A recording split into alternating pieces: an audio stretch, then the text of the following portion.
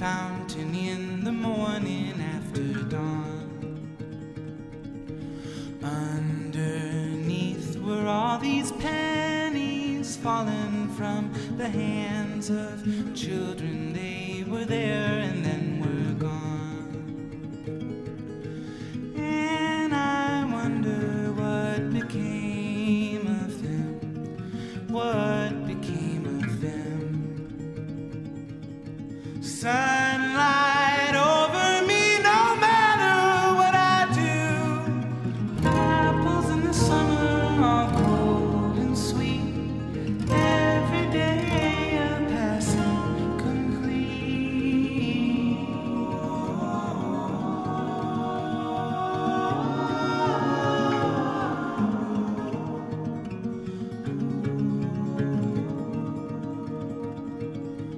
I'm not one to ever pray for mercy or to wish on pennies in the fountain or the shrine. But that day, you know, I left my money and I thought of you only, all that copper glowing fine. And I wonder what became of you, what became of you. Sunlight over me, no matter what I do. Apples in the summer are cold and sweet. Every day a passing complete. Apples in the summer are cold and sweet. Every day a passing complete.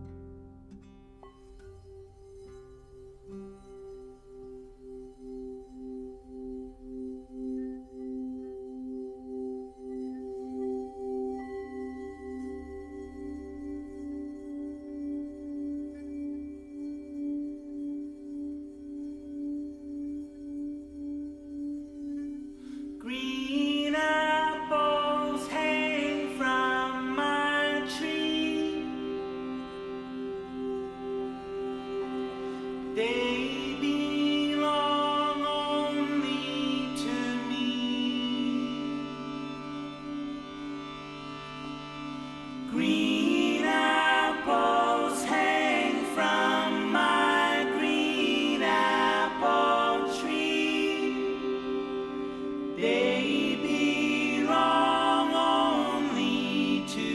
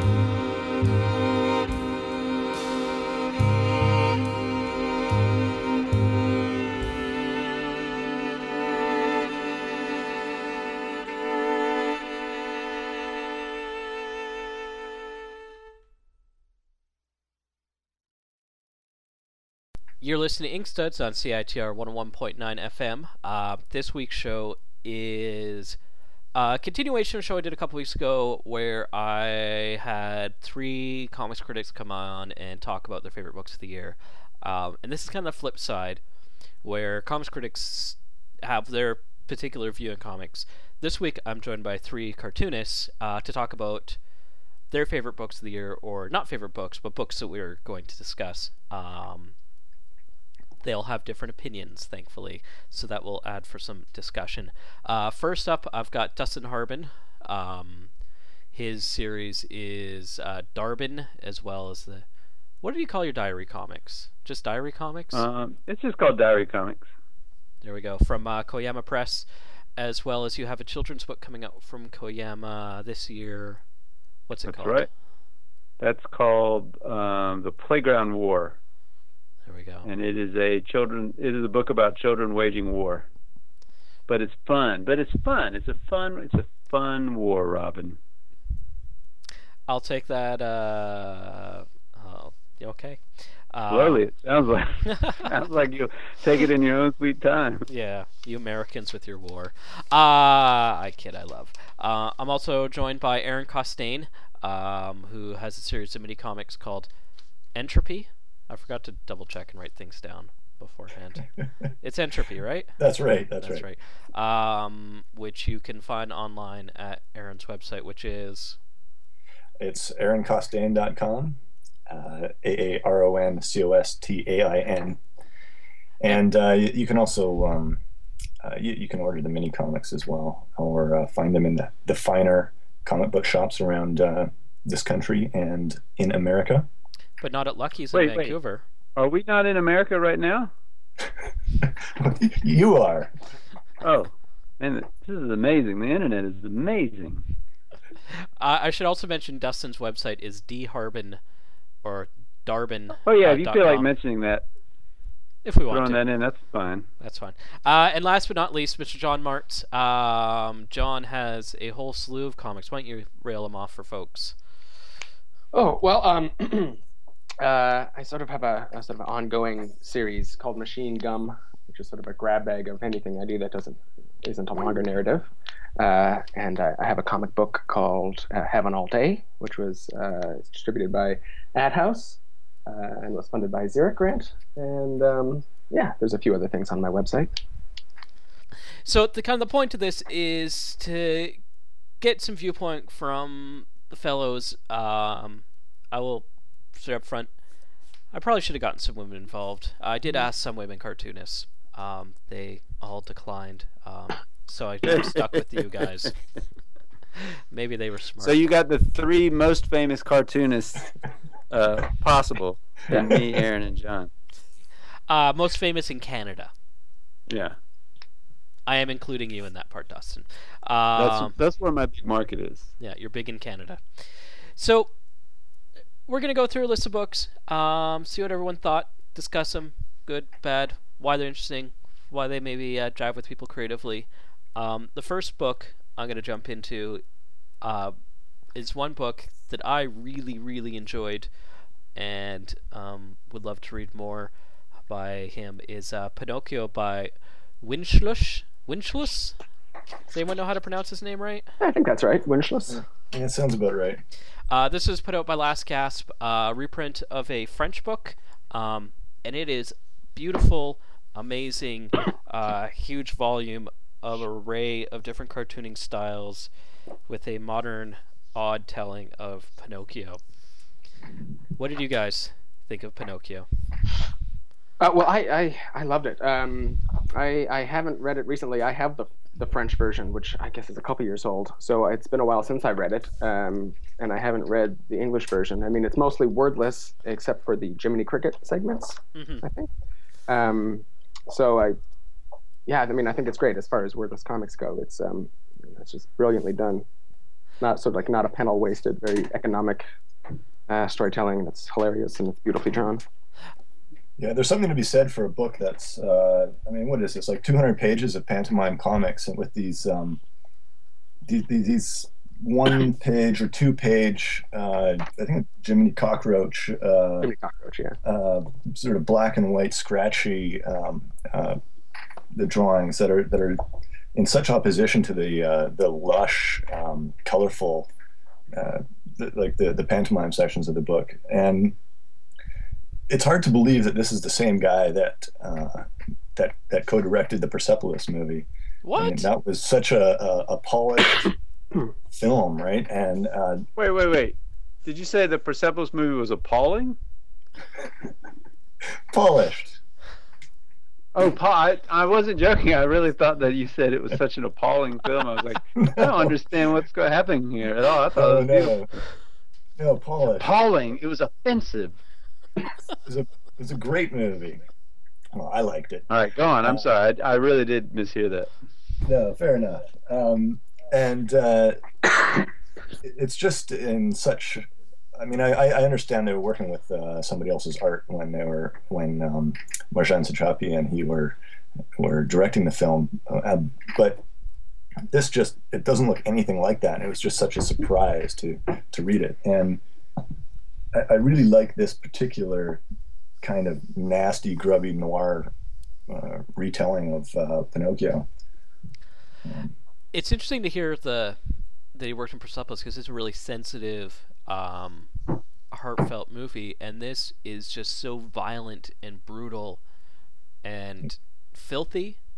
It's nasty. Yeah, explain what is the big, because I have not read this yet, although I've heard a ton of great things about it, but what is the big difference between it and the kind of standard, is that a Hans? That's not a Hans Christian Andersen story, is it? Pinocchio? Where is that originally from? No, it's Italian. It's Carlo Collodi, and that's right. It's the original story is actually pretty grim itself. I mean, Pinocchio gets robbed and hanged by the neck, and it's a pretty nasty little story. But this one, I guess it just sort of takes that. The opposition between the original story and the Disney version and kind of exploits that difference and just runs with it. I mean, this is about Pinocchio that's actually built as a war machine who ends up having sex with Geppetto's wife and torching her with his flamethrower nose while they're and that just sort of sets the stage for the entire thing, and it riffs on other Disney cartoons as well, like Snow White. Yeah, exactly. Well, the Snow White stuff is that's brutal. It's nasty. Yeah. Yeah. I mean, to really show people just how brutal the book is, by the third page, someone shot themselves in the head. And I think they'd. Spoiler alert! It's Pinocchio. Very postmodern. Yeah. It just ends right there, and it's 200 pages of, his trip through Dante's Seven Circles. I'm also really intrigued by the way so many of these pages look, like they're from a vintage comic book. Mm-hmm. They have that sort of old printing look. You can see the dot pattern, but it's not you often see people try to replicate that just sort of in Photoshop, and it just looks obviously fake. And this looks really authentic, as if it was printed and then reproduced. Well, I think it's also the colors that he's using, because a lot of time you'll find that where folks are doing that and they're still using modern Photoshop colors for the art, and they'll be done on this certain style of page. But I mean, the art he's using is like this really kind of warm, faded, is it watercolor look to it? It looks like watercolor, and whatever it is that he does here, the art ends up looking somewhat like, at least the majority of it has a bit of that Little Nemo and Slumberland quality to it. Yeah, I mean, you're gonna find out that he does it all digitally at one point. Like he's doing it all with the iPhone app or something. Yeah. I found that Michael DeForge works mostly digitally. It blew my face off. I was like, what? Well, maybe let's jump into use that as a segue opportunity for a comic that Dustin's read. Michael DeForge's Lose #3, one of many fantastic books that he put out last year, including Open Country. I think Michael, what is he now, 24? Yeah, something like that. It's good. It's so good. He's really able to synthesize this sad reality of this single dad who's living this pathetic life, and just hone in on it, and without it being really contrived or difficult to sludge through. I think what's amazing about it is also that it's this domestic, this amazing domestic story that is set in a post-apocalyptic landscape and it doesn't really call attention to itself, other than the fact that that's the setting. Yeah, Michael's really good at sort of taking a sort of banal storylines, just sort of relationship stories, and setting them, sort of pairing them with weird science fiction elements that sort of they contrast each other. He does do that. It makes for a His great stuff really great is combo. like I never thought about that, but you're super right. It's like half quotidian and then half insane, grotesque. Like Spotting Deer was just. I mean, it was gross. Like I read it and I loved it. I thought it was brilliant, but I was queasy half the time reading it. But the actual subject matter was so, or just the delivery of it was so banal and quiet and clean. It's like a really, as someone that doesn't get into a lot of the stuff that I think influences Michael, as far as like really out there stuff, like his comics are kind of a gateway into that for me. Like they're, I don't know, I love them. That there might not be a more amazing person working in comics right now for me than him. He really, it's pretty exciting, like what he's doing, and his I guess this ant comic that he's working on right now, which there's a couple pages of in the back of Loose 3. It's that same sort of quality. It's these ants don't really look like ants, but they could if you stretched your mind a little bit, and they're just talking about, like you said, Dustin, this the quotidian things. It's this day to day. They're just shooting the shit. Yeah, and it's horrifying and terrible. He's a master of horror comics as well. In addition to the dialogue and the art and all that, I think some of this stuff it's creepy and scary. One of the things that fires me up about his stuff, pretty much without exception, even there's occasionally there'll be a story that I don't, not that necessarily I don't like as much, but that I don't maybe get as much. Like it's operating on a level that I'm just not, I don't have the internal vocabulary to kind of decipher.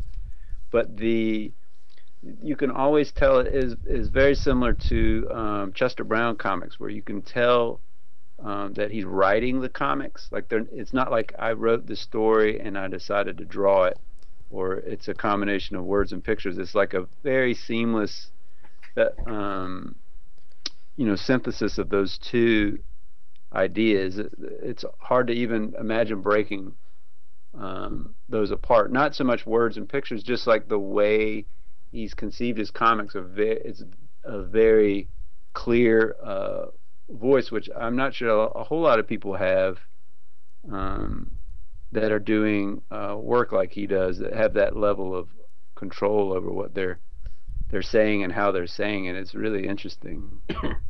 Take control and also insight into his characters. I mean, that's one of the amazing things. Yeah, for such a young dude. Good God. I highly recommend folks checking out. It'll be the best, $4 you've spent. Yeah, even if the only thing that was in the book was that three-page improv night story at the very beginning, it's still top of my list. By the time I reached the end of that third page, my mind was blown. It's like I didn't know how he made such a perfect little 3-page thing. It's just great.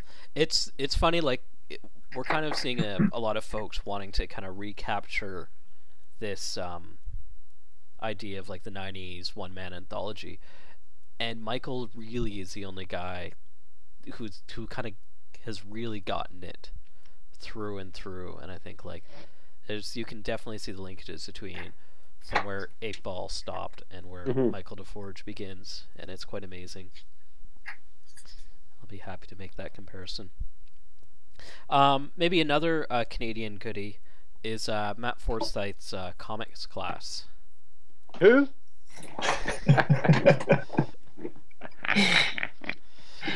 Waka waka waka. Well, you may know him from another book called Ojingogo from a bigger Canadian publisher.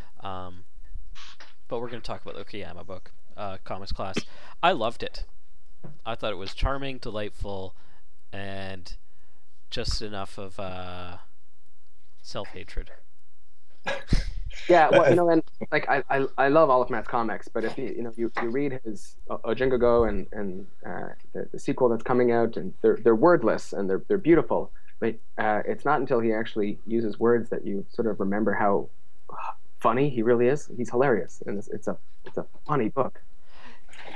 Agreed. And I think what else I liked about this was the fact that it's a looser, breezier art style. His Ojingogo and the Jinchalo art it's labored. I mean, not in a bad way. It's just he works on it a lot more. Whereas this, you can tell that he was just having fun and he was drawing it quickly and spontaneously. And I think that that fun just comes through. Does anyone want to give a little summarization of the story for listeners? I can. He was teaching a class I'm guessing it was in comics to kids.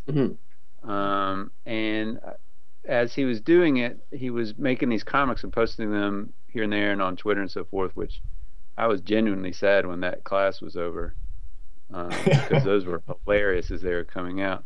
Plus, they're at any one of those really quick, rough-looking strips or better than anything I've ever done that I've spent weeks on. You know what I mean? It was like, oh, God, damn it. This is perfect. Yeah, that's the sort of the frustrating thing about this book, yeah. Yeah, it looks so good. And you could tell he didn't spend a whole lot of time on it, and that's what makes it look good, which is, of course, I know he was inspired by Gillian Tamaki's webcomic, the Super Mutant Magic Academy, which has a similar sort of dashed off digital feel, which I think only adds to the humor, sort of the simplicity and the quickness of the art makes it funnier. Yeah, it makes it less precious. I think it's like when you go to an improv show or something, you're a lot more prone to laugh at certain things than you would be in a scripted, like Saturday Night Live kind of thing, where it's like, wow, this is what the pros can do, and so you accept things that you might not otherwise. Maybe I don't know. I think that also with that preciousness idea, the fact that it was such a ridiculous book, or just a ridiculous take on an experience, where I see so many things where someone does this genuine comic about teaching the kids, and it's about these kids and their magical connection, and part of me just gets really frustrated with it, because basically you're doing the kid's story and inserting yourself in there, and his is the complete opposite of that, where it's just all about his narrative and the kids have to suffer through it. I like he sort of writes himself as a real shitty too. Okay, I got both of you at once. John, you go ahead. Well, I was just saying that he sort of writes himself as a bit of a jerk. Yeah. Sort of like he doesn't care about the kids, and it's great. Dustin? Oh, no, whatever John wants to say. No, whatever. Let John talk. Well, it's Canadian politeness. We come first. Sorry about that, bud. Oh. Sorry. And that was another Koyama Press. It's really exciting to see nice small books like this. They're easy to get into. I want to talk a little bit about Mome, which finished off last year. I think, what was the last volume? 22? From those fine folks at Fantagraphics. How many of you got the chance to read that book? All of you? Yes. Yes. Now, one of you actually specifically said Mome in regards to the end of Mome. Was that you, John, or was that Aaron? I don't really remember. Dustin? I think it was Dustin. I think it was me. Back Dustin. to me. Why? Yes, I did say that. But yeah, I think that is maybe the most interesting thing about maybe talking about that issue is that it is the end of this series. Because as with Which was any of surprising to these, me that it ended. Why? I'm sorry. Go ahead, John. no, go ahead. Well, I was going to say that it surprised me that it ended. Not so much that it wasn't maybe a huge sales success, that was never a surprise in our market, but it maintained such a high level of quality. Like I really was genuinely enjoying a lot of the last issues, as much or more as I did the first few. Although all the ones with Gabrielle Bell in them were especially amazing. Or when it had David B. and some of the early ones were pretty special. But it was a really high. A lot of the anthologies that would come and go would go because they just kind of lost focus, and you could see a lot of stories that were subpar getting put in because maybe a deadline was there or something. And that had a really high level quality right to the end, which I was genuinely surprised that it finished when it did, especially with Serial still uncompleted. I was getting. I read the first 12 or 13 issues, and you know what? For me, it was a good introduction to a lot of folks in the early days, and I appreciated that they paired up some famous European cartoonist, typically with a longer piece in every book. But eventually, I just kind of got sick of it. I think it was I didn't find it. It was always. I didn't find that the quality was always there. I felt like it was like any anthology. It was kind of uneven at times, and a lot of the people sort of came and went. That you'd get into a particular cartoonist, and they would be in it for a few issues, and then they would leave. And eventually, I guess for me, enough of them the folks that I was interested in had left, like Jonathan Bennett or Gabrielle Bell. And oh God, Jonathan Bennett, yeah. And once that sort of wrapped up, then I just gave it up. But then reading this last issue, I was really impressed. It sort of reminded me why I started reading it in the first place. That even if there's some of the stuff I don't necessarily like, there's enough of it in there that is to my taste that I'll enjoy it. And this was like a double length issue, so yeah, I think we're probably all similar in that as comics readers we collect a lot of books, and that any of these that were eventually sort of serialized into a longer form standalone book we'd probably end up getting anyway. And so I would probably in every issue of Mome maybe skip over about a third of the book, the things that I didn't necessarily gravitate immediately towards. So it's collecting Mome and keeping up with it sort of became sort of an expensive hobby, because anything I was really interested in, I imagine would eventually be sort of compiled into something later on. And so yeah, it just sort of stopped. Like Aaron, I just stopped. I stopped about 10 issues in. Like the Tim Henson book. I definitely agree with what you guys are saying. Like, and I don't mean to say when I say that I feel like it maintained a really high quality level that there weren't always. In fact, some of the early books had some of my least favorite stories in it, and right up to the end, I'm like John, probably about a third, maybe even a half of a lot of issues I just didn't read because it was not interesting. But one of the things I liked about it is it probably had a clear curatorial voice when it was Eric and Jordan doing it at the beginning, and I think maybe it became maybe less super tightly focused.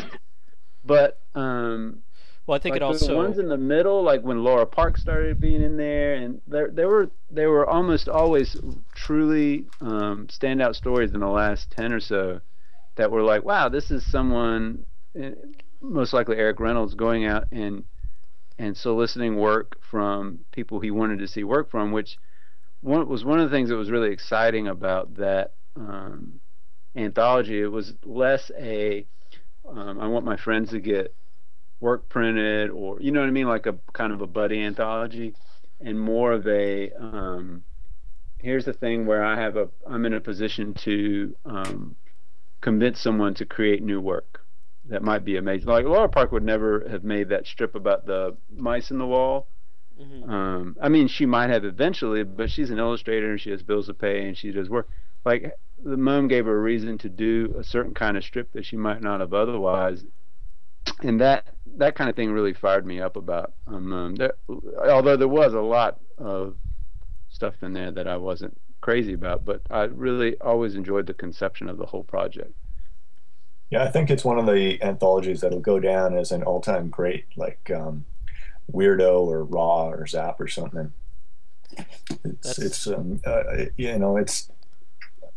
It has been pretty consistently. There's been at least one outstanding story in everything, and I just want to say that as the Paul Hornschmeyer stuff that's been in this, the Life with Mr. Dangerous, it really suffered for being in serialized anthology. Getting this little dribs and drabs of it, really unsatisfying to me. Anyway. Yeah, that wasn't a very episodic. No, and then you read the book. Story that broke up very well. Yeah, exactly. And the book was great. And I appreciated in the last issue getting an interview of Paul by the main character, sort of as a bonus. Here's like you've all bought the book, and now you can read this sort of bonus story, which did stand on its own. It was kind of nice to see. Yeah, not all of the stories managed to wrap up. I mean, I guess that's one thing that's a little irritating. Some of these stories just sort of trickled off into nothing, and who knows what's going to happen with them. Yeah, as someone who hasn't kept up with MoMA, I definitely the stories I like the most were sort of the standalone ones, like the Malachi Ward sort of science fiction one. It was really great. And I think a lot of these folks, hopefully, people are checking out their mini comics and whatnot, because like guys like Malachi Ward and Joseph Lambert that are also in this book have amazing work that they've created outside of MoMA, and MoMA gives you like a little rough idea of what they're like, but it really doesn't touch on like. I thought Joe's was particularly good. Sorry, what were you saying? Nope, just forget it. Gone now. Only the internet knows what I said. Sorry, Joe's story I thought was actually better. I think it's like one of the best stories he's written so far. But I'm so used to seeing him. He posts so much of his sketchbook pages on Flickr, so I'm really quite used to seeing his beautiful sketchbook pages. But to see him sort of take the process that he uses for his sketchbook pages and use that to craft sort of a little narrative, it's beautiful. Yeah, that guy's the best. The best. He's another like preposterously young to be so so talented. Didn't he just turn 28? I think he just turned yesterday. 27. No, yesterday he was 28. 20 great. Happy birthday, Joseph. Why don't we talk about his book? I Will Bite You. From I think Secret that Acres. Most of us have the we've been seeing him at shows for years now, and I think most of us have seen most of this work before in pamphlet comics. Kind of nice to have it all in one spot. Mm-hmm. That presentation, that book was really that was not to belittle other Secret Acres books, because all their books look great, but that was a book that was really impressive in how it was realized as a small, reasonably priced but very nice little book. Yeah, I was looking for it earlier today, sort of trying to get all the books together for this, and I sort of had it in my mind that it was a thicker book, so I couldn't find it on my shelf because I was sort of subconsciously looking for a fat book, and then I finally saw it, and I was sort of surprised. I sort of forgot that it is such a sort of a small book. It's a nice little thing. It really the design comment is really good because it really shows Secret Acres just what kind of this other thing, because a lot of the work is black and white. Some of it's a little crazier than others, but this book really kind of steps up the production game and shows this, I don't know, this depthness of what can be produced. Did got Joe French design flaps. that book? Huh? Was that a design? Does anyone know? I don't have it in front of me. Did Joe design it, or was it like he I'm pretty designed sure- it with Barry and Leon, or I'm pretty sure he designed it. yeah, It would be surprising. Yeah, designed by Lambert. So yeah. There we go. All those CCS guys have extraordinary print chops. They all are amazing at like resolution and all kind. Like I've learned more just listening to them talk at conventions about print production than I've ever had from any book or tutorial or anything. They're amazing. And I think beyond the design aesthetic, which is gorgeous, is they're great comics. This book collects a whole series of different mini comics that he's been putting out for the last, I guess, 3-4 years. Some getting a lot of acclaim, like the Turtle Keeps It Steady that was in Best American Comics, I think it was a couple years ago. Yeah. And I think that was that a student project? probably. Yeah, I think it was, and then he definitely had a mini that he sold when I first got into him. That Sure, was his new got it mini, somewhere. and then yeah, it was in that anthology as well. Yeah, that one my wife bought when we first saw him. That's been 3 or 4 years ago in Montreal, and he had a stack of those, and my wife bought probably a dozen of that book. She loved it so much. She just like bought everything, and she just like hands them out to people because she thinks that everyone should read it. And she's notoriously picky. I will say that. So I think that says something for Turtle Keep It Steady. It's a fabulous little story, and the graphic qualities, his graphic representation of sound in it, I think is pretty amazing. Yeah. It's got, I mean, the whole book, he has this amazing formalistic storytelling techniques that really show, just like DeForge, just this, Dustin, you'd really said it really well earlier, just how he's making comics. Like, he's not a writer, he's not an illustrator, he's really a great cartoonist in this work. And I really love that, especially the first story, where was it the one where he takes the bite out of the sun or the moon? Yeah, that's probably half the stories in there. There's a lot of a lot of things being bitten. orb biting in that book. What do you think his problem is with biting? Why is he so obsessed with it? Or do we want to answer that question? A lot of fighting siblings too. It's true. Yeah, there's a lot of fighting siblings. There's a lot of eating. A lot of things happen in stomachs. It seems like a lot of they're kind of like bedtime stories / morality tales for telling your children how to do things right or something. Yeah, there's a very Aesop kind of Aesopian Aesopitude. Fabulistic. Yeah, it's very, very fabulistic.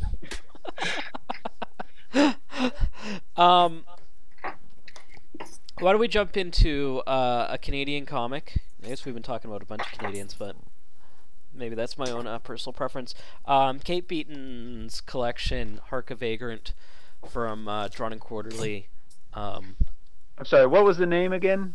Hark a Vagrant. No, the man's name? What was the man that did it? What was his name? Keith Beaton. Oh, got it. Okay. I'll keep my eye out for it. Yeah. A collection of webcomics from Kate Beaton's very, very, very popular Hark a Vagrant comics of humorous stories of various little bits of history. It's nice to see it in this format. I don't think her previous book, the design on it, treated it quite as nicely as this one. It's a very pretty book. Yeah, that's the big Well, difference. book. I think a couple of you guys selected this book. It was kind of an inevitable thing, right? Was there a bigger book? Was there a bigger success story of the whole year? in terms of sales or critical success or people losing their minds over it? I don't think Sir? I've never heard a single bad review of this book, and I think for good reason. It's hilarious, and it's something that I would not be upset giving to my parents or to someone that really loves comics. I think anyone can appreciate it. Is it a good gateway drug comic? Might be. It's good. It's different from a lot of comics in that it really is one of those things that is its own creature and its own stylistically. It's its own. It's not a web comic. It's not exactly a print comic. It's not newspaper. It's, you know what I mean. They're very individual. It's one of the really nice things that come out of web comics is someone can make something that's exactly what they want to make without having to jump. You know what I mean? Like who would have bought that initially? Like a newspaper syndicate or something. It's a really interesting way for someone to get to be like maybe the most famous cartoonist right now. Like who's more famous than Kate Beaton? Seriously, like in North America comics. There must be some mainstream cartoonist that maybe. I mean, like a great selling issue of X-Men is like 100,000. I feel like 150,000 people hit Kate's site every day when she updates. I mean, it's easy for us to say she's super famous because we're sort of entrenched in the comics world too. Oh yeah, that's true. I mean, I was just in a bookstore the other day and I overheard someone wondering why there wasn't enough Dennis the Menace in the kids section. So there's right. certainly people who don't know Kate Beaton's work, and I think that's the wonderful thing about this book is that it has been so successful. Yeah. I mean, I had a class once, and this is 4 years ago, and someone was making Kate Beaton references in that class at university, so it really shows, I mean, even at that time, she really was getting out there, and folks were really latching onto it, and I think it's that smartness and that really attracts folks. Like, it's not dumbing down to any audience. Yeah, I kind of feel like I'm doing a disservice by being like, Kate's so famous and the book sold so well, because it really is because it's so good and she's so amazing at communicating somewhat complex ideas sometimes. Some of her punchlines have a few levels to them, and in a style that's very, again, loose and evocative rather than tight and prissy, like a lot of people, or my own style, like controlled. Like she's very good at getting a point across with a certain elegance that I guess seems to come naturally for her, but I know that she works pretty hard on that, so I don't want to do her a disservice. Yeah, like they look sort of tossed off, like we were talking about with Matt's book, but that sort of lack of preciousness is what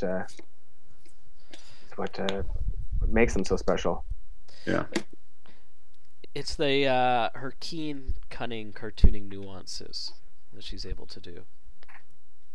It's a fine. Very alliterative, Batman. I've been trying on this. Adam West is coming to town soon, so holy cunning comics, Batman. Cunning cartoonist. Oh, sorry. Jesus.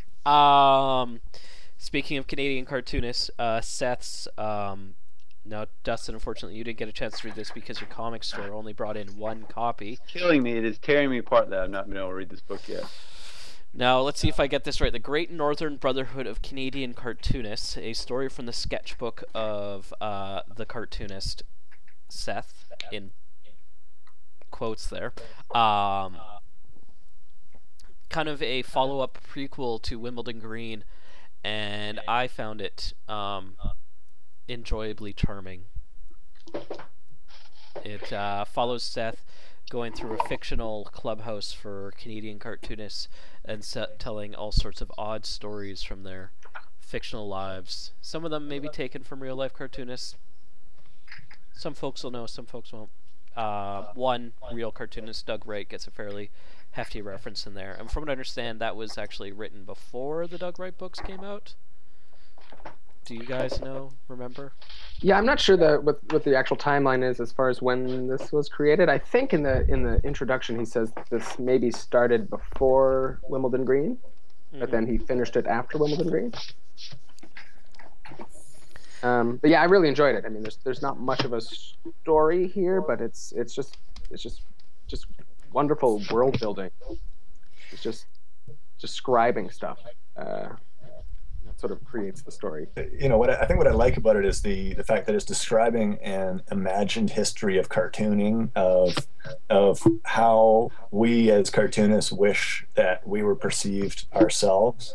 You know, it's about how you know, the splendor of the clubhouse that they're in, that is staffed by Mounties, and you know, they've got parades through town every year, and the prime ministers talk about how wonderful the state of Canadian cartooning, and it's the classic sort of unreliable narrator where you can never be sure what he's saying is real and what is you know, he talks about Jimmy Fries and Doug Wright, but he also goes on, I think he talks about Chester Brown even a little bit, but then there's numerous other comics that are just sort of part of this imagined history of cartooning that Jocko as he wishes. Scotsman.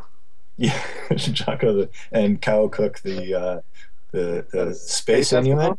Yeah. I don't know. I certainly felt like I wanted all that to be real. You know, if any of you guys saw his Dominion show, he's built an entire town of Dominion where this book takes place. He's built like the whole city out of cardboard in his basement, and he's been sending his books there. So Wimbledon Green and what was the last one? George Sprott. And I think Clyde Fans too. And Clyde Fans. And you know, when they've had this, he's shown his models, sort of set it up as a city out in a few galleries here in Toronto at the Art Gallery of Ontario and a few other spots. And wandering through these little streets just sort of made me feel like and you know, thinking about this book makes you want this history to be real. You want there to be cartoonists to really be prized, which you know, maybe they were back in up until the 40s or 50s. You know, anyone would read the newspaper strips. I think we've fallen on hard times. Yeah, that's kind of. Go ahead, John. No, you go ahead. I was going to say, I wrote a review of this book on Drawn, and one of the things I said, which sort of touches what Aaron was saying, was that, you know, when I was a kid, I would go to the library and sort of start discovering the history of cartooning and comics, and it was sort of this sort of magical, mysterious, arcane world that that was sort of distant and mysterious. And then as I grew older and actually became a working cartoonist, and that magic fades when you sort of enter the working world and the realities of life. So one of the things that I really loved about this book was that it sort of brought me back to that sort of fantasy world of a make-believe cartooning world. You know, I was thinking about this the other day. This thing with cartoonists being lauded and famous and having their pictures taken with presidents and stuff in the 40s and 50s. It's funny that Seth would have that be a big thematic element for him, considering he's like the last cartoonist who shows up for work in a suit and tie. You know, he's like super pro. You see these old pictures of like Chester Gould and Milt Caniff, they're wearing like a suit jacket at their drawing board, or at worst their sleeves are rolled up and their ties flipped over their shoulder. Like, I mean, half the time I'm drawing in. I mean, well, I'm dressed, but it's not. There was that article that Jeet Heer wrote that I think it's in that book of essays about Chris Ware, in which he talks about Seth and Chris Ware, primarily in that how they're designing all these comic strip reprint books. But I think it works. Oh yeah. About their career as a whole, about how they sort of the work that they're doing sort of creates their own legacy, sort of their own rewritten history of cartooning by the work that they're doing. Yeah, and so by kind of shepherding the historical presentation of their antecedents, they are kind of creating a I remember reading that. It was online somewhere too, wasn't it? I think so. Yeah, I think it was on Comics. Yeah, that is where I read it. That guy is so smart. Yeah. Yep. I will agree. He's the smartest guy in the Canadian. room. Yep. They're all ours. Speaking of Canadians and cartoonists that's mentioned fondly in the Great Northern Brotherhood of Canadian Cartoonists is Chester Brown with his wonderful, very honest and brutal autobiographical book about his relationship with women that work in the sex trade, paying for it. His brutal relationship with them. I'm trying to imagine what was brutal about that book. Just brutally honest. I guess.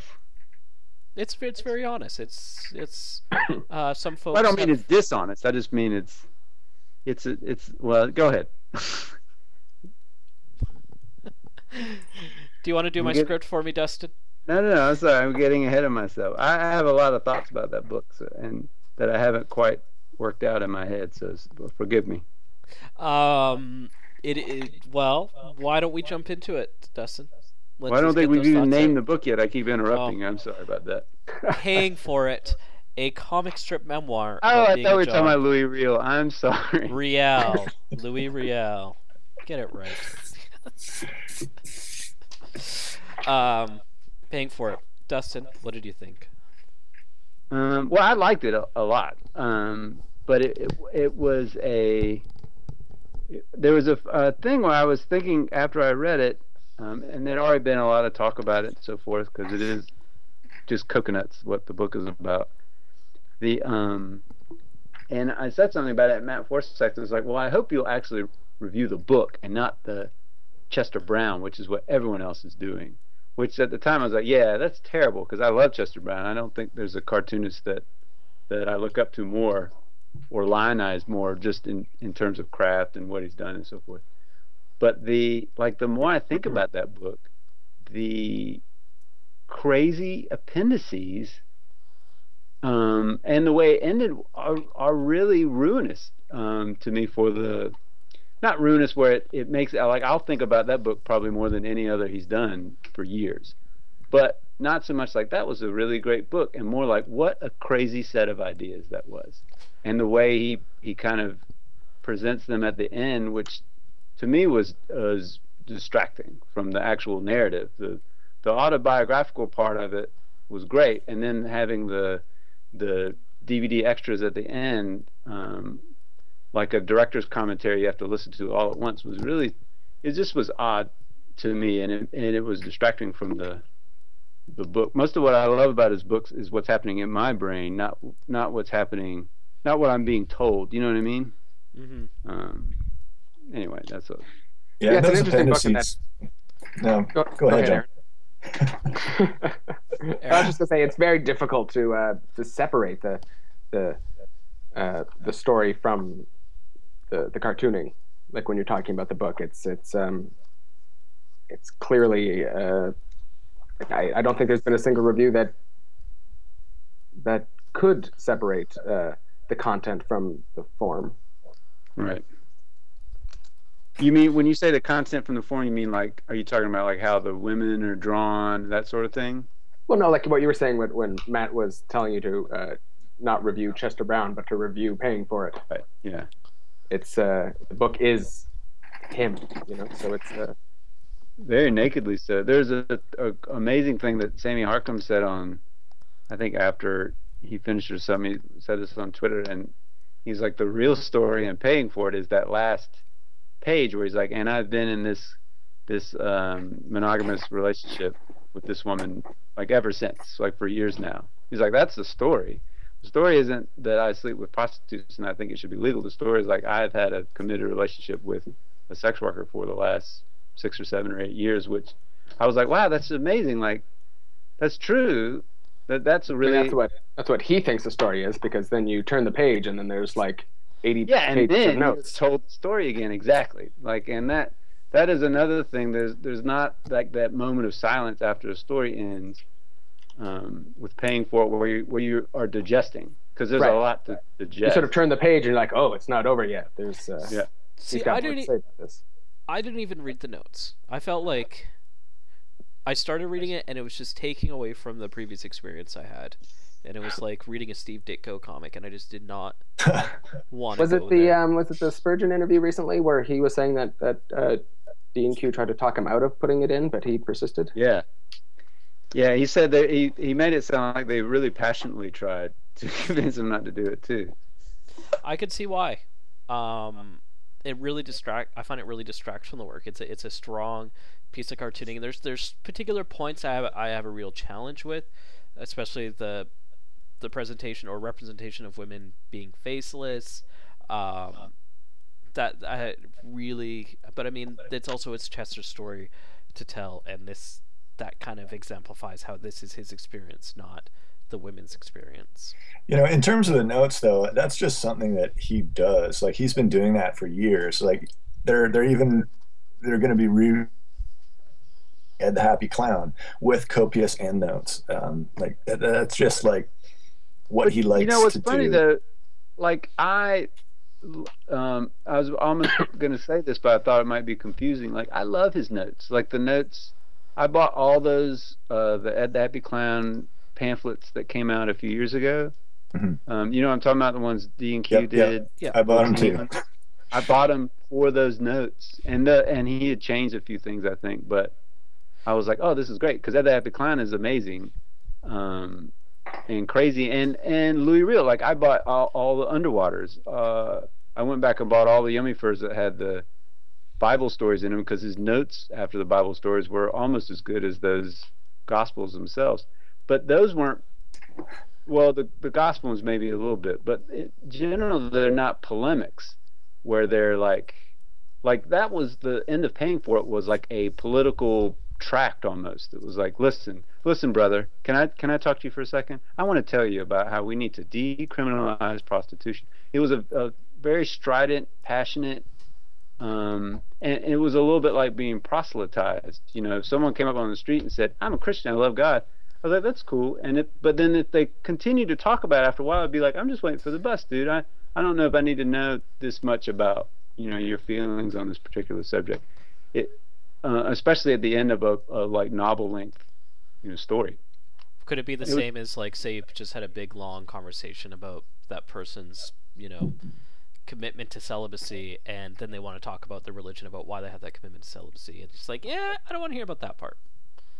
Yeah. Well, yeah, it's like anything though. It's like after a while, it's I don't know. Like, I don't really care even a little bit about Chester Brown having sex with prostitutes. I thought that part of the story was interesting, and everything was amazing about the book, the story, the way he did it. I don't even care about the way he drew the women, except I hated that he wasn't drawing their faces, because he draws amazing faces. It was just like, this seems like a missed opportunity.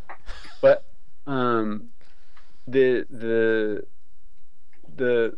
appendix was so noisy though that it was just distracting. It just felt like an extra that didn't need to be there or something. It was like the end of this is a nerdy reference, but the end of Stephen King's The Dark Tower, he has this like fake ending at the end that like ties up everything and is real sweet. And he's like, now don't read this if you don't want to, because it's real pussy.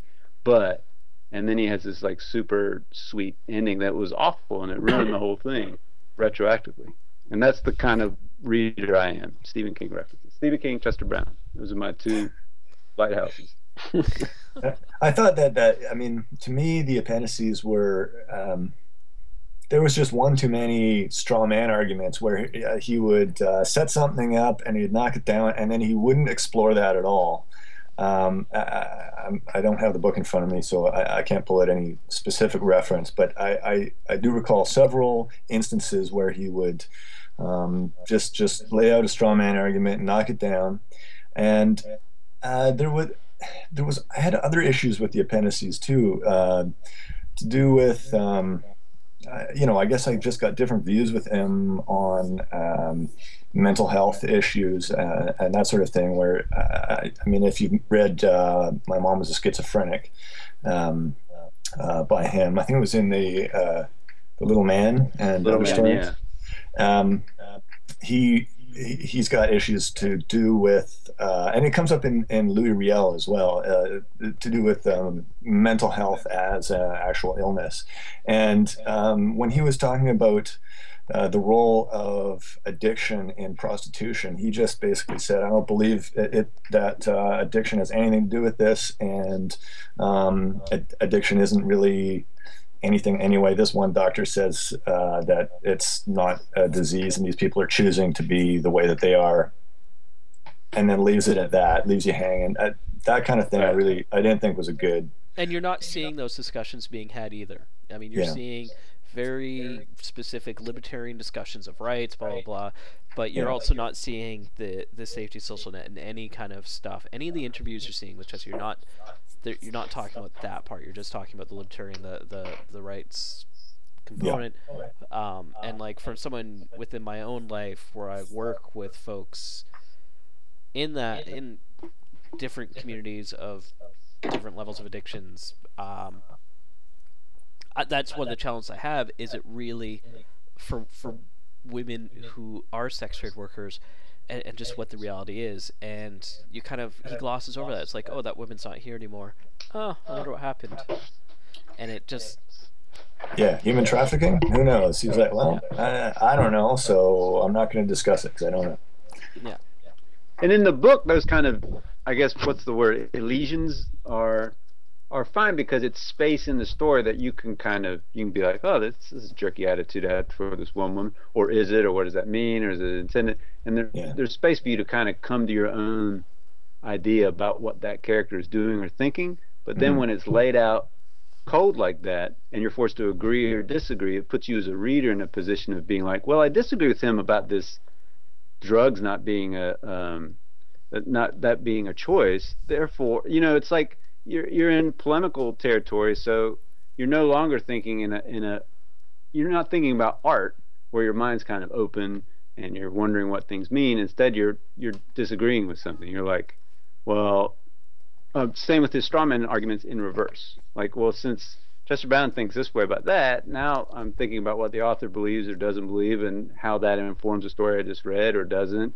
And the whole retroactive, it's just, I don't know. I just felt like it hurt a story that this is not Chester Brown's fault, but I'd really look forward to that book a lot and was really excited about reading it. Was reading the story about a man getting blown repeatedly on the plane coming home from TCAP. It's like trying to hold the book half open so no one would, see this eight panels of penises per page.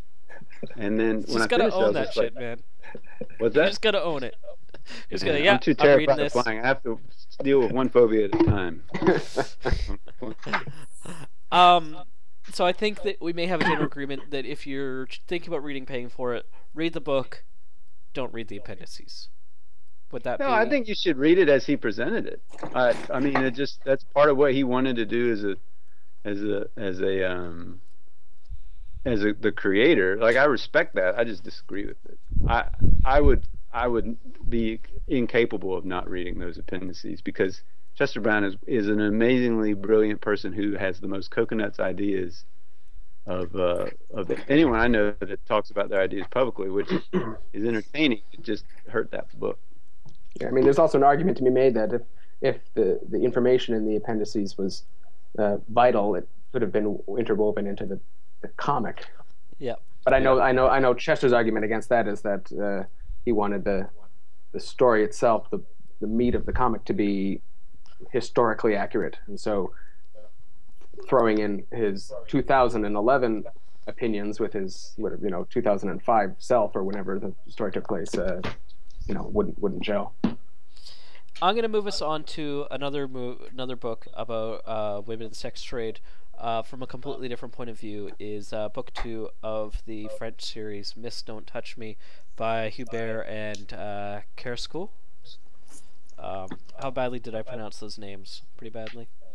I really like this series. The second book, I really liked up until like the last 5 pages. What did you guys think? Well, the last 5 pages, what the sort of the reveal of. What was the reveal? Yeah, I don't want to reveal anything. Yeah, I just. Well, yeah, you're gonna have to personally, reveal something. Let's let it out. No. It's a tough one to talk about without doing that.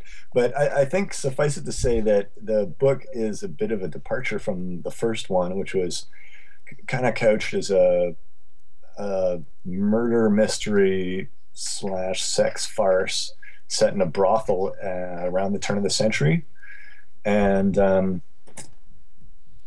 this next one finds the protagonist stuck in that brothel and trying to find a way out. I found it a bit more bleak, even though it still had the same beautiful art and the same light touch that the first one did. And right up to the end, I found it was very frustrating in a One Flew Over the Cuckoo's Nest sort of way. I don't know what I can say about this thing without. And don't spoil One Flew Over the Cuckoo's Nest too. Which, the book or the film? I haven't seen the movie, so. Don't they end the same way? I don't know. Oh, never mind. I thought you were trying to say something cutting, but you weren't. Dustin, did you get a chance to read this? Yes, I liked it, although not as much as the first one. But I think that was mainly because the first one, figuring out what it was kind of part of the fun. Like, wow, this really is just a book about a woman who is a huge tease in a brothel. Like, it was a very strange book. But it was so fun that it was, you kind of overlook any little, anything. Like, there's so much story in the second one that in the middle, when it was just like getting a little repetitive, it wasn't quite as fun to read. There wasn't as much hot sex either. Hot sex puts them in the seats. John, did it put you in the seats? I was in the seat. No, I thought it was great. I found, compared to the first one, I thought reading it, it was not as evident where the story was going or what the main plot was. It's just sort of like, all right, so I'm reading about these people. I wonder what's going on. Whereas the first book sort of had a real definitive, like that had that genre feel, and this seemed like sort of a continuation without the same sort of structure.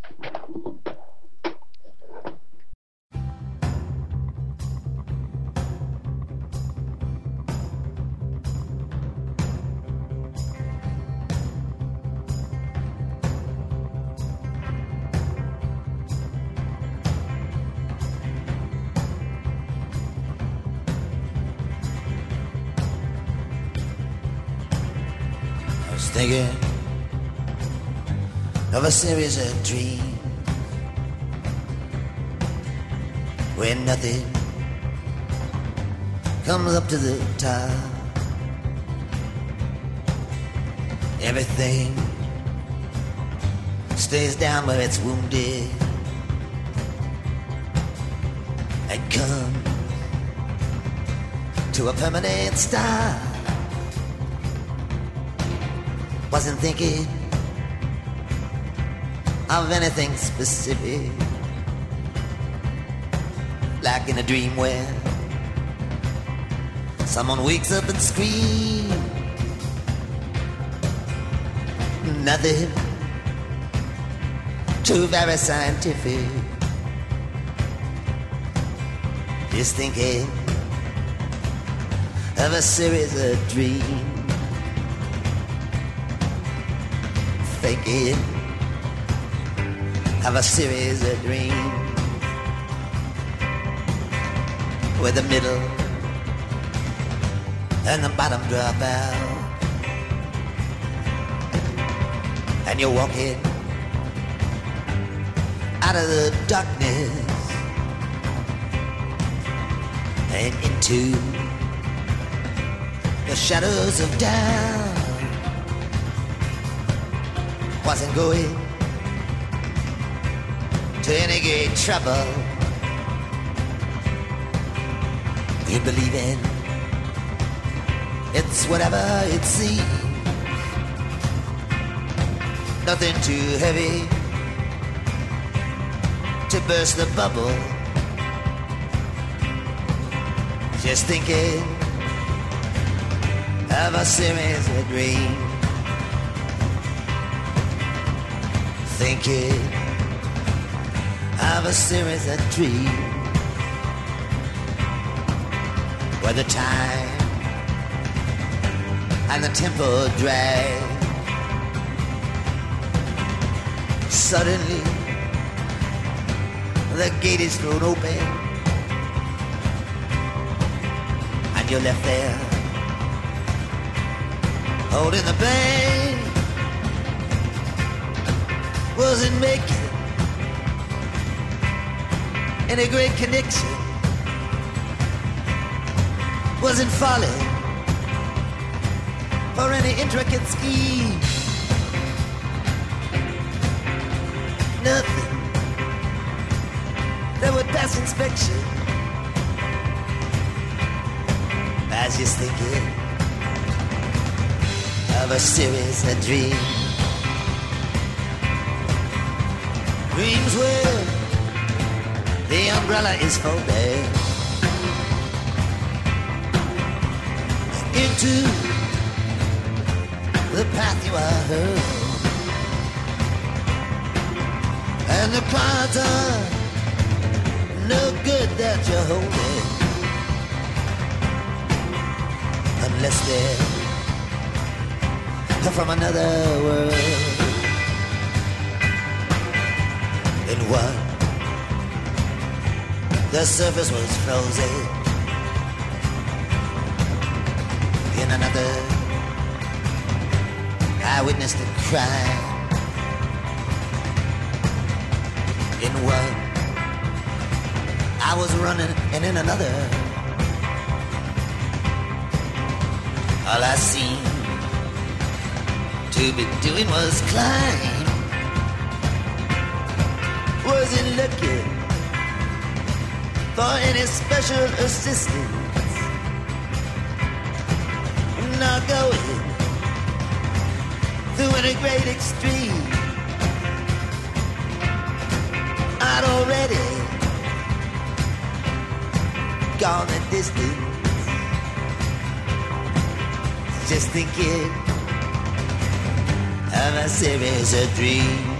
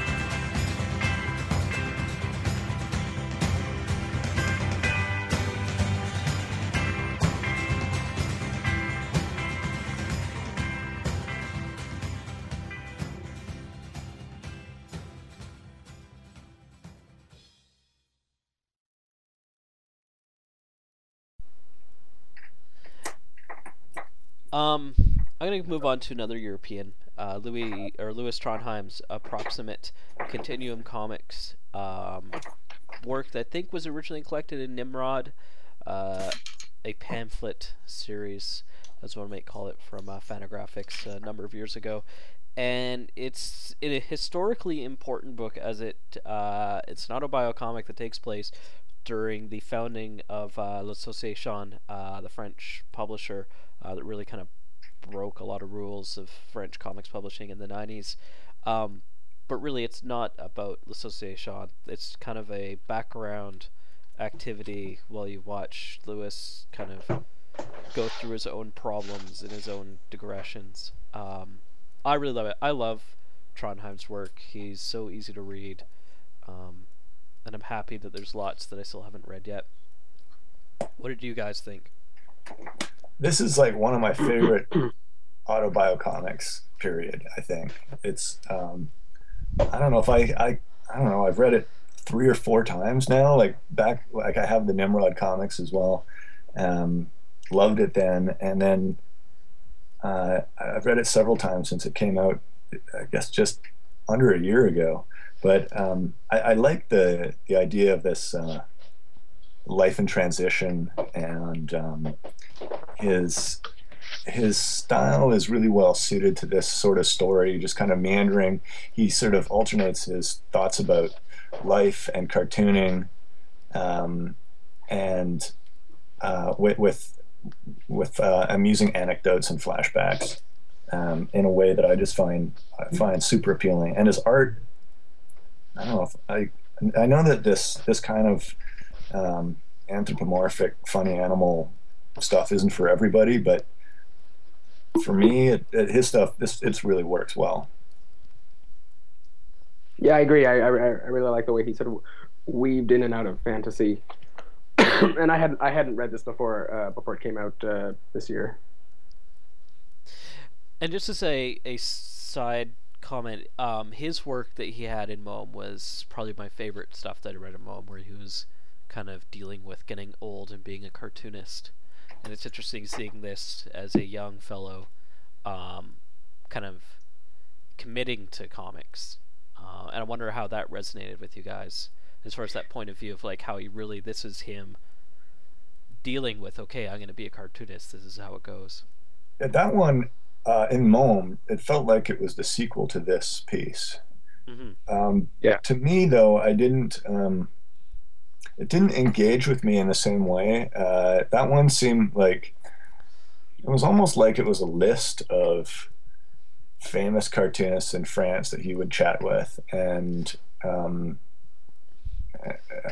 don't know, it just wasn't, to me, it didn't have, maybe it's because I'm not at the same point in my career as he is. Like when the Approximate Continuum comics takes place when he's sort of starting a new family. Well, that's what I'm meaning, is hearing what you guys think of that specific Approximate with how. Yeah, I mean, that resonates with me really well, but the Mome stuff was, I can't quite relate to it, I guess.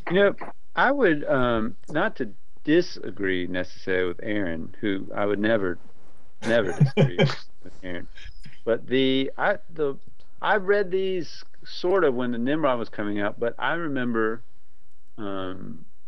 like just waiting. When I went through my pamphlets recently, I had all those Nimrods, and I never read the second half of them because the story was a little flighty. I remember reading it originally, so I was just like, I'll just wait till this is all out and I can read it together.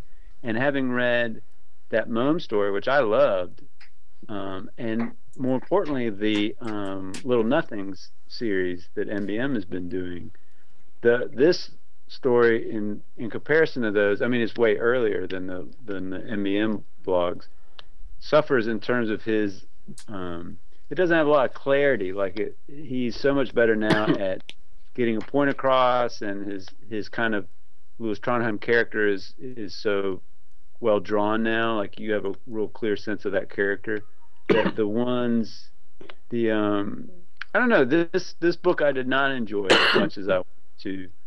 Well, yeah, that's sort of what I found interesting about it. Is at first glance, it's obviously Trondheim. The style, if you don't scrutinize it too much, looks not that different from what you see now in the Little Nothings books. But once you read it, you realize that although his style is similar now, it's so much more refined and Yeah. you know, what looks maybe dashed off is actually, you know, remarkably competent and detailed compared to this book. You know what's interesting though is that not that long ago I read that Bourbon Island book that he put out. That's someone else wrote and he illustrated it. And I know just what you're going to say. It was a mess. Like I couldn't visually read it. Like looking Pretty at rough, right? Noisy. there was Visually no definition of the characters. Whereas this one is it's black and white like that one, but he's working appropriately. It's not that noisy.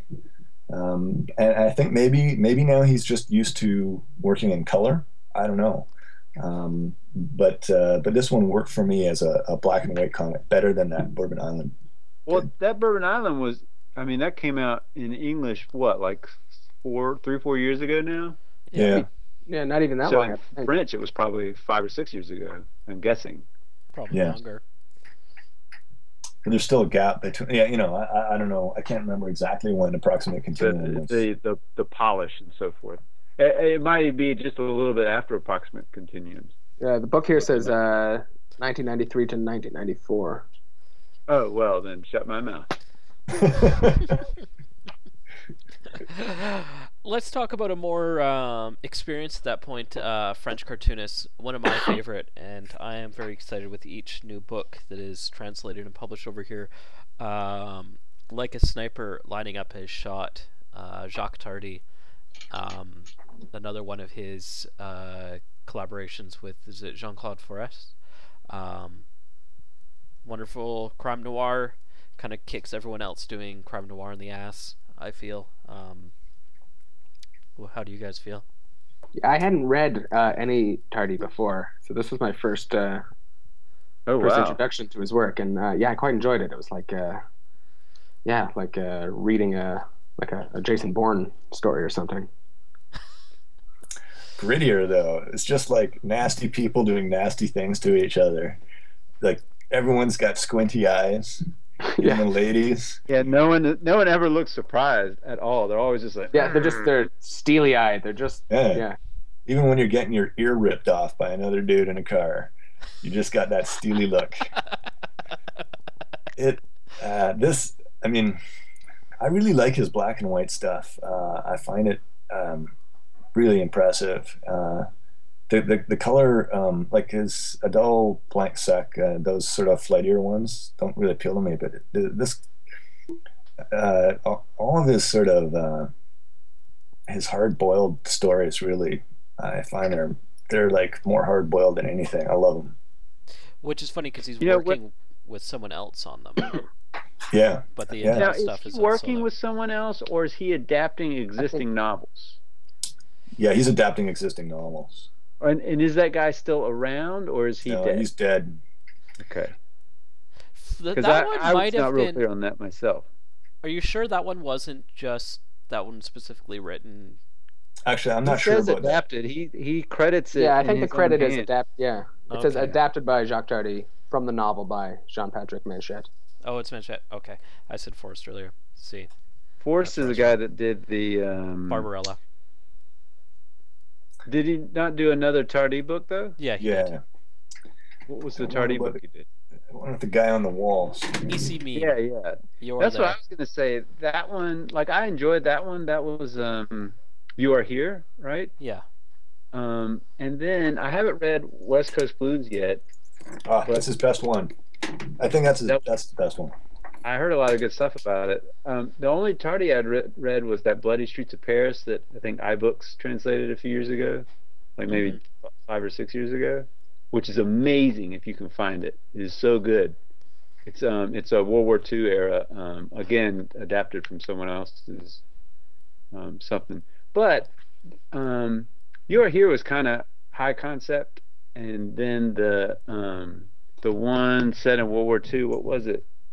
Oh gosh, damn it, Robin, help me out. The Do you one mean the that War of the Trenches, the one that's in World War War of the One? Trenches. Yeah, that one killed me. Like I was just like, I'm not gonna read anything else by this guy for a while. I can't handle it because it was so wordy. It was kind of overwritten and then extraordinarily dark. It was just like this is too much to wade through, even for this gorgeous art. This book was so crisp and nice, and surprisingly not overly wordy. Which normally when people adapt novels, they're like, oh, we got to keep all of these words, and it's just endless captions. It's funny you say that So- because my initial reaction when I started reading it was like, sure is a lot of text describing what the picture is showing, which I at first I thought was But distracting.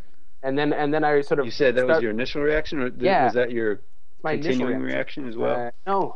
When the more I started reading, I realized that that's sort of that added to the noir quality, sort of that narration element.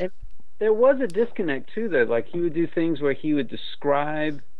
It was really interesting. There sometimes where he would describe things that were in the frame, and other times where he would refer to things that weren't in the frame. Right, he would sort of just describe like this happened between now and the previous. this frame. happened, yeah, and then he's just driving. He's just like Right. in a car or he's shaving or something. And it was very interesting to see those choices that were. I don't know if they're amazing choices, but they showed that there was some care given to those decisions rather than. I think that was those sort of decisions is what made me come around to all the text, because Yeah. as a reader it gave me an active role where I could imagine those bits that were left out. Right. Yeah, like it wasn't like the prose was so extraordinary that it wasn't like It's very Every straightforward. single one of It's these it's quite economic. yeah. Could also be him just wanting to draw what he wants to draw. It's like, Yeah, it's I want to draw this part of the book. This is gonna be awesome.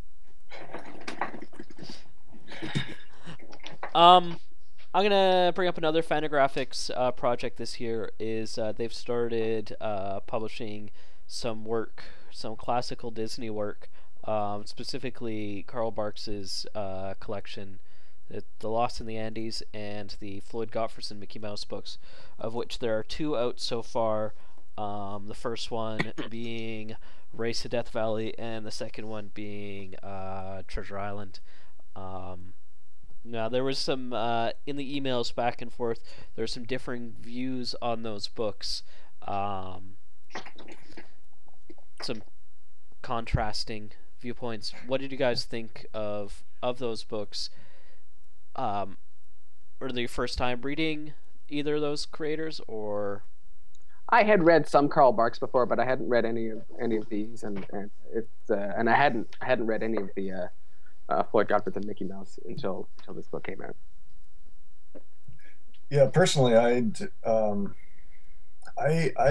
think that like among my first comic book reading experiences were going to a cabin that my parents' friends had, and they had a chest full of Lone Ranger and Karl Barks comics, and didn't really care much for the Lone Ranger stuff, but the Donald Duck and Uncle Scrooge comics really turned my crank, and I think that is one of the things that really got me into reading comics. So I have very fond memories of that. And as for the Floyd Gottfredson stuff, this was basically new. I'd read some of the stuff that Disney has reprinted in some of their newer comics, sort of anthologies of mouse comics and stuff that you can just get cheap anywhere for 50 cents. But I think reading these 1920s and 30s Mickey Mouse strips was kind of a revelation in terms of what else was happening at that time. Now, a big part of these projects, the Mickey Mouse ones especially, is the archival work they're going to it to kind of give you a context of the time and the place. How do you guys feel about that kind of level of involvement within? Do you find it distracting, just a little too academic, kind of taking away from being the comics itself, or did it improve what you're reading? Are you talking about like the essay materials or like the retouching of the images? The essay materials. I know in the Mickey Mouse ones, I might be different from the other guys because I did not really like those books very much. I found that archival stuff really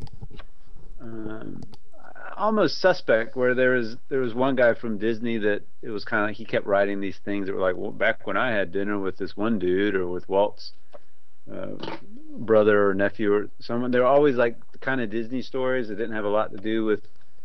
It was more about the guy. It was one of these things where you'll see someone review a book and then they'll talk endlessly about how they discovered the book, kind of like what I'm doing right this second. But like I'm not a trained academic.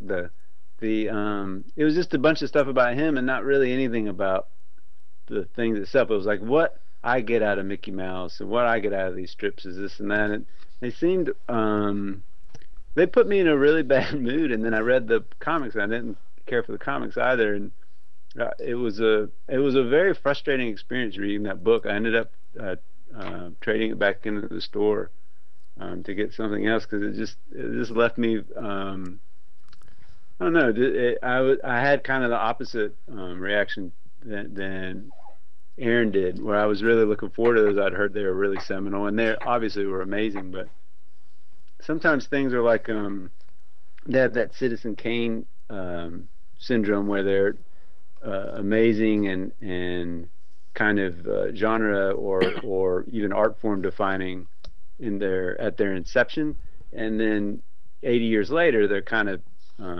Citizen Kane is a really loud movie with a lot of crazy music and nutty camera angles, but all those things have been done so much now that you don't notice as much how innovative it was at the time, and that weird kind of pickaninny art style that all those characters are composed in is I don't know if it's offensive, but it's mildly off-putting. Kind of jarring, yeah. Yeah, it's just like it's one of those things where you're like reading the Karl Barks book. I was just kind of waiting. Like every time they go to Africa, I was like, oh God, here we go. And then that stuff always, I'm not real good with that. Like some people are better than I am at being able to disassociate or place within a historical context, but it always pulls me out of what it really is essentially kids material. You don't read like a Richard Scarry book and expect to see like some really gross imperialistic depictions of somebody. It's just a weird. I don't know, that kind of stuff. Is visual symbols is always hard for me to handle in books. I kind of rambled there. Bring it back, John. Well, I did notice that I didn't read any of the essay materials in the Mickey Mouse book, but the additional sort of story by story notes for the Donald Duck book, they touch on the racial stereotypes, and in each case they say like, yeah, this is horrible, but like Karl Barks was probably more sympathetic than most people at the time, which is why, although this guy's got a bone in his nose and he's seen as sympathetic.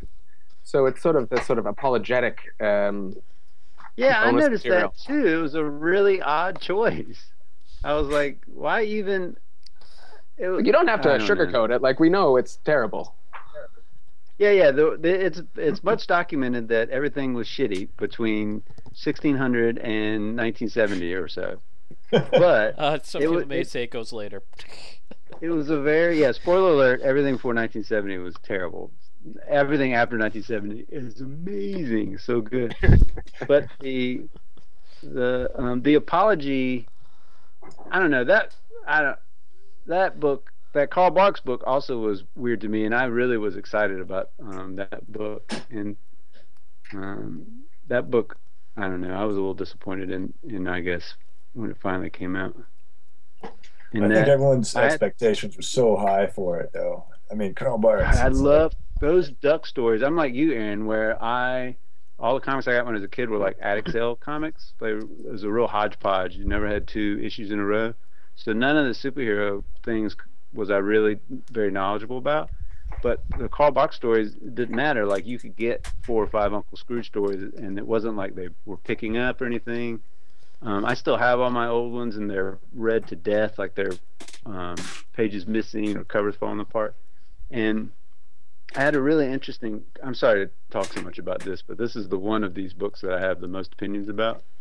I had a really interesting talk with Kevin Heisinger at Mix in Minneapolis this year, where we were arguing about the Popeye books, which Fantagraphics also did, in terms of whether or not they were really amazingly designed. I was arguing that they were because they're so nice as books, and you know, you've got a whole week of dailies on a page and so forth, and it was really interesting. Their newspaper size, blah blah blah blah. And he made a really good point, which was that he's like, that's great and everything. Those are great if you're a book snob, but if you want to look at the art, or if you're a kid that's reading Popeye for the first time, you don't want to see the strips at the size, the tiny size they originally appeared in the newspaper.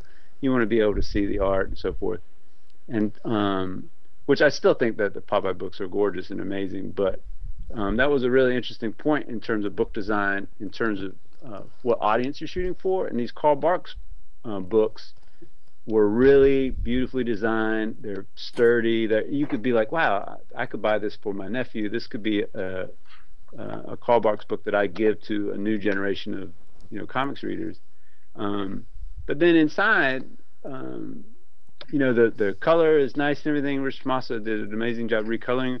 The color almost elevates it a little bit though, where it's like suddenly stuff like the kind of gross ethnic caricatures is worse because it's got a modern color palette, and it's like, wow, someone really worked hard to make these look good. Is it a modern color palette, then, or did they just reproduce the original coloring from scratch? No, they definitely dialed the colors. He talked, I think even either in the notes or in an interview, was it with Spurgeon? Bold.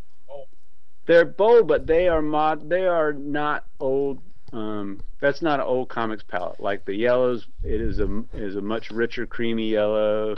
You'll see if you go back and look at them, you'll see that Rich has definitely replaced colors with more pleasant colors rather than the gross, bold. You know, it'd be like 100% yellow or these weird ass purples for stuff. I did want to say one thing about the coloring of the book, which for the most part I quite like, because they must have had access to the original black and white line art, right? There's you know, there's an interview with Rich somewhere that he talks in depth about his process on those, like, and very openly about what he had access to, where he had to toe a certain line, where he was given freedom. It might have been a Spurgeon interview with Rich, like maybe 6 months ago or so. Well, the one thing I wanted to say was that as much as I like the coloring, one thing really bothers me, and then it's anywhere where there's snow or something that's white that has like a light blue shading, it just screams of a Photoshop brush trying to replicate an old look. Like you can see that sort of that unwavering line weight that of a Photoshop brush, and it just brings me right out every time I see it, and it's on so many pages. I think an issue that I had with that book was also the way that it was laid out from longest story to shortest story. Yeah. It seemed almost like it was diminishing returns. You know, you read these, like, I don't know, 3 or 4 long stories, and then a bunch of medium-length stories and a bunch of gag panels. And I would rather see it sort of interspersed in between, so you don't really know what you're getting every time. Get like an intermission. Yeah. Yeah, I would rather they did a thing like what you're saying, but present them as they originally were in the issues in that order, where it was, you know what I mean? It'd be like a 1 or 2 pager breaking up the longer stories as accents rather grouped in that weird way. Because the reason the weird way they put this volume out with these stories, which aren't the first ones, which I guess I originally assumed they wanted to start the line on a really good note, you know, and get it out there and make it popular, which is great. Like, whatever makes more of these books happen, I'm in favor of. But then to put like those weird stories with the voodoo dude and with the kind of weird racial things in there, I was like, who is the audience for these books anyway? Is it libraries? Is it young readers? Is it art snobs? Is it strip snobs? Like, it was really confusing to me. And the book looks amazing and looks great, but there were a lot of strange choices that made me wonder how many cooks were involved in that broth. Well, as long as you have a structure like Disney involved in it, there's probably a lot. Well, I certainly preferred the format to the layout of the ordering of the stories notwithstanding, but I preferred that particular type of hardcover to the John Stanley Library that D&Q is putting out, which just seems a little bit overly precious to hand off to your kid and say here's a book, but with gold leaf on it, and it's going to get all scraped and bunged up. This one seems a little heartier and a bit more no nonsense, like the content.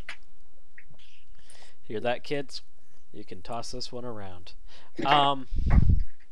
Let's bring us over to another kids comic we have on our list. Is Johnny Ryan's Prison Pit Book 3. Well played. Segues of magic. Speaking for the children of Charles Manson. Well, you'd be surprised what we have here on our Canadian Broadcasting Channel there, Dustin. We watch some pretty out there stuff. Prison Pit Book 3, Johnny Ryan's latest epic of his very violent, wonderful world of cannibal fuckface and more. Did all of you get a chance to read this one? I can't remember. Can we say, instead of what you just said, can we say like C-ball F face? Is that okay? Why? I'm just kidding, Robin. I'm just kidding. But C-ball, seriously, if you could just say C-ball, that would make me feel great. C-ball sounds like something else. Does it? Yeah. What did you think of Prison Pit there, Dustin? Tell me. Wait, I just did all that talking about call box. Ask someone else first. I've over-talked. I need to save up more talk. Yeah, I don't even think that C-ball was in this one, or maybe just for like 2 pages at the end. I think wasn't this. They all kind of blur together in my head, but I seem to think this one was just one long grotesque fight scene with C-ball's nemesis, and I think he came out of someone's penis at some point, and. I like how you're describing a nightmare, and then he came out of penis, but it wasn't like the real penis. It was like high school penis. It was a different penis. That's what it felt like, but a hilarious, awesome nightmare. I really enjoyed it. Like, I can't believe that. I mean, I must have read that whole book in under 10 minutes. It's just sort of 2 or 3 panels per page, and just non-stop grotesque fighting, and I feel like Johnny Ryan's sort of upped his game here, like in terms of describing action. I think that it's a pretty amazing book. He's sort of taken his sort of gross out gags to the next level by adding sort of this sci-fi action pulp movie background to it all. Yeah, it's like the structure of it, like having a genre structure to put that his aesthetic into. It really charges it up in a weird way. That for me it kind of opened me up to all his comics, which for years were too much. Like I was just like, I remember getting that when I used to order for Heroes, getting from Buenaventura the. Whichever one was the cream colored hardcover that Alvin did, but it was like the really gross, gag stuff, and I was flipping through it, and suddenly like my face was hot. I was like, oh my god, I can't believe I ordered this for the store. I'm gonna have to put this behind. I was like really terrified that I was gonna be the next CBLDF case after looking at that, but it. I don't know. Since these books have come out, now I'm going back and getting all his stuff, and he's a really good cartoonist. Like he just is a really good nuts and bolts cartoonist, which I think gets overlooked a lot because he's so gross. Well, probably like similar with Ivan Bernetti. You can sort of get past. Oh yeah, exactly. That ho ha. Like this is a really technically strong scat drawing that he's done. Yeah. No one else can do a pile of shit quite like Johnny Ryan. Yeah. Sorry if the the cuss there offended you. But there's something about how it's sort of juvenile that um, makes it less offensive, because it's clearly like it's the psyche of a 12-year-old boy on the page. Yeah, it's like a comic you would carve into your Trapper Keeper.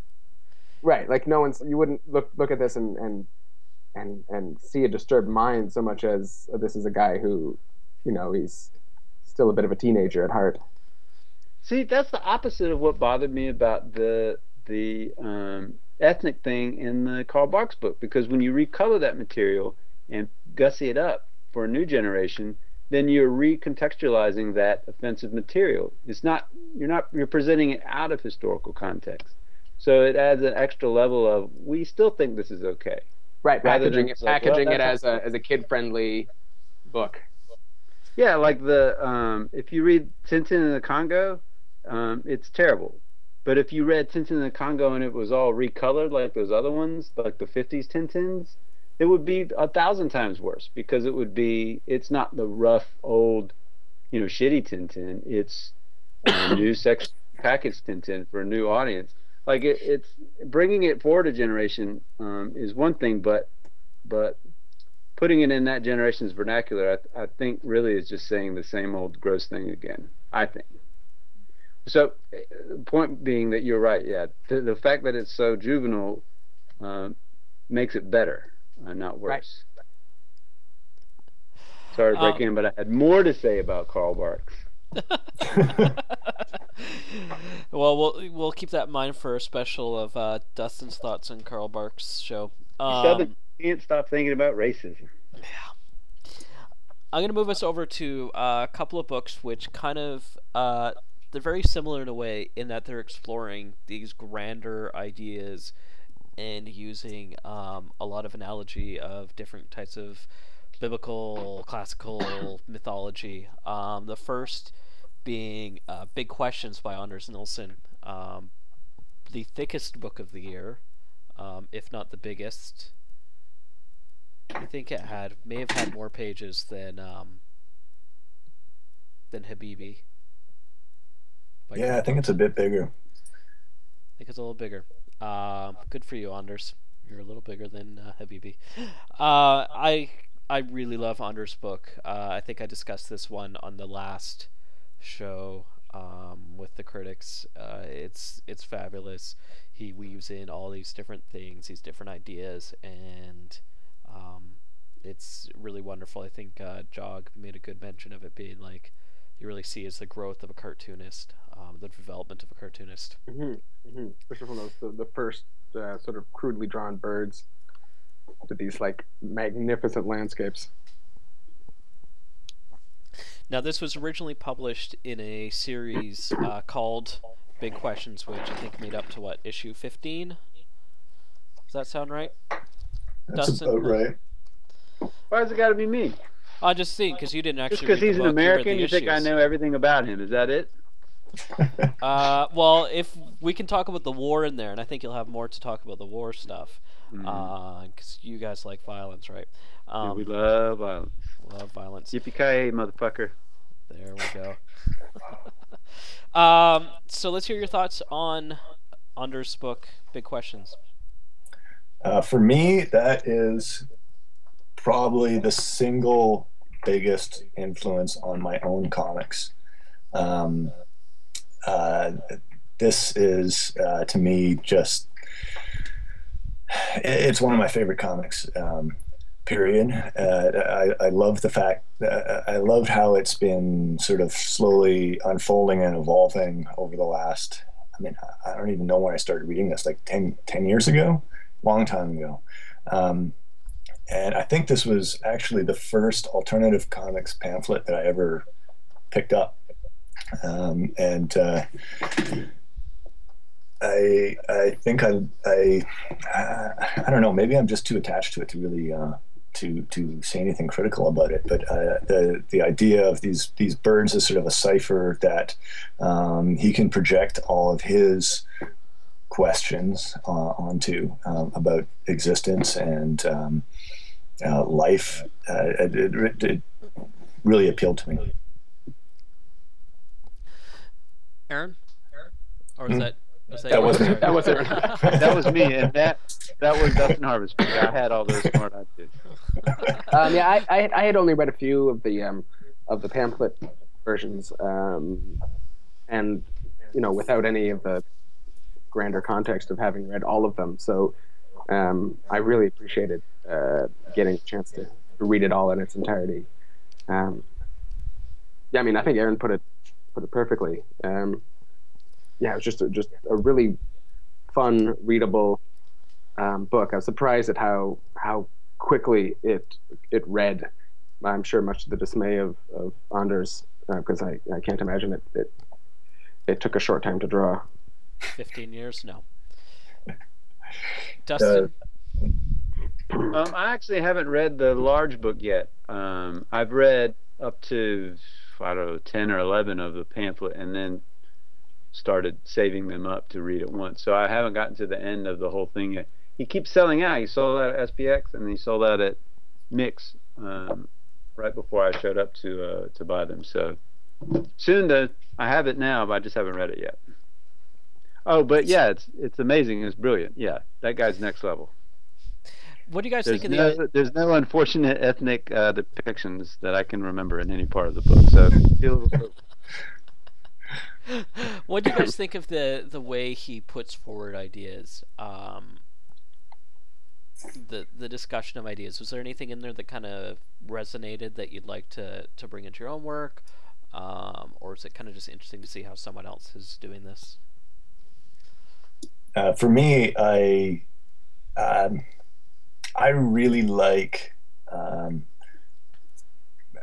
guess, any media, movies or books or whatever that have just long discussions, kind of boring, of people just discussing things, discussing ideas, and to me, like a movie like Jim Jarmusch's Dead Man or Stalker by Tarkovsky, both fall into the same camp as Big Questions, which is just kind of a rambling journey of ideas, and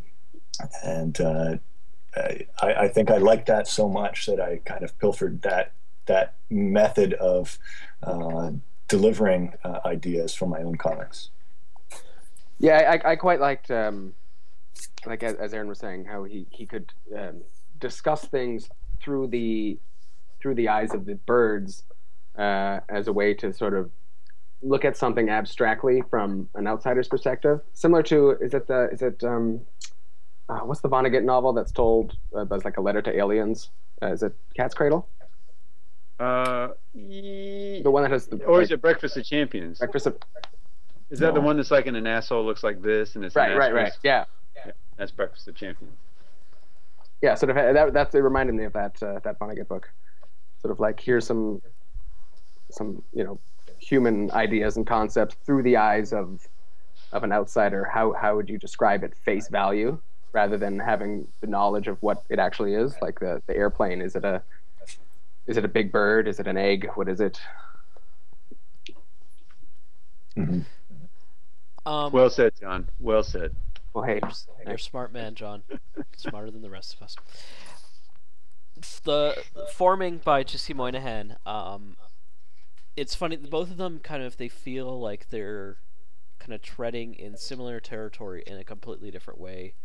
And I'm curious. I know Dustin didn't get a chance to read this. That is a hot single going up the charts here on my. Once I finish Habibi, that's next.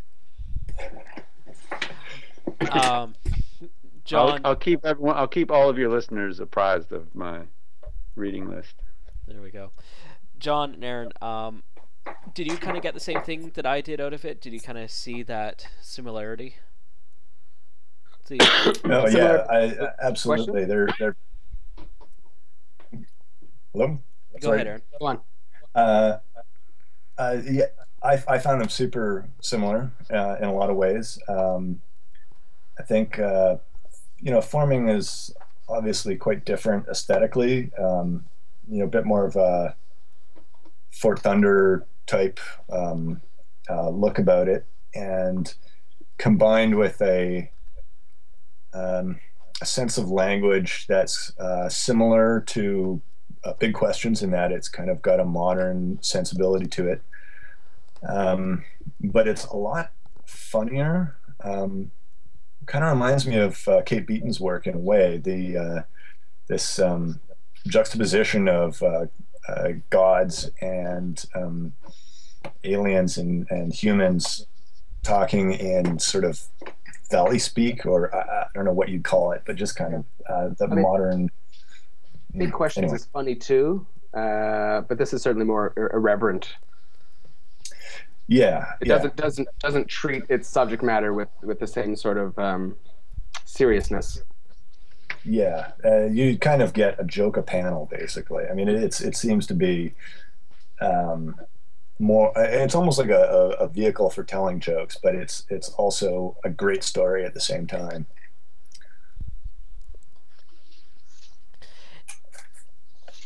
And it's beautiful. It's beautiful. It's a Like I had read maybe the first half of this online, and it's so much different reading it this size, because on screen it looks nice, but this must be the book itself must be printed the size it's drawn at, I think.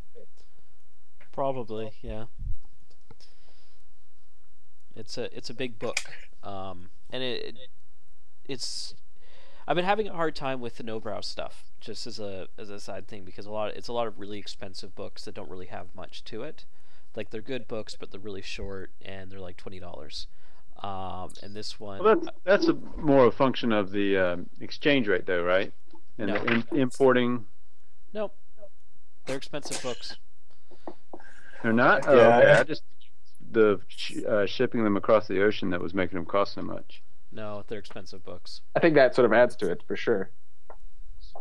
Like, if you bought them in the UK, like how much they're in the pounds, it's pretty pricey. But then again, I would spend any amount of money to get another John McNaught book. I know that they're only like 30 pages long, but I love them. They're all of their stuff. It is hard to justify spending that much money on a book like that, but a lot of them I find are worth it. Yeah, my opinion. They're doing a thing But where at shows recently, Chris Pitzer from AdHouse Books sub-distributes for them. I think he still does. I think he still has them at shows as well, or their stuff. And so I'll be over there chatting with them, and I don't have any money, but at a show you might have a little more disposable cash. And I'll be building while we're talking, and I'll stack, oh God, this is amazing too. Oh my God, this is amazing. Oh God, like the John McNaught stuff. And then he'll total it up and then be like, okay, that's $120. Be like, what? Not that beautiful. It's really hard to put those books back, though, to be like, which one of these gorgeous, impeccably printed books do I not want? Yeah, And you know what I I'm mean? there in the McNaught books. I'll gladly pay. I got all those were the ones that I actually kept the last time, and I think there's Birchfield Close and maybe one or two others, like a pamphlet and something else. Two. Birchfield Close and Pebble Island. Pebble Island, yeah. But I have those. I haven't read them yet. They look like kind of like treats. Like that short little things to appreciate. Yeah, definitely. They're definitely books that you can stare at, just like stare at each image for a long time. Look at that. We're straying off our prescribed list here list. of Still Done talking that about a books. couple of times. best books of the year. Well, and that's those are very good books. Well, actually, I haven't read the McNaught stuff yet, but they're sitting on my shelf waiting to be read. My to-be-read pile's scary. It makes me cry at night. We've been talking for almost 2 hours, fellows. I think I'm going to bring us to a close. Thank you so much for taking the time with me out of your busy schedules and doing whatever it is you would do Thank you, Robin. on a Yeah, Wednesday thanks a night. lot. Yeah, this was fun.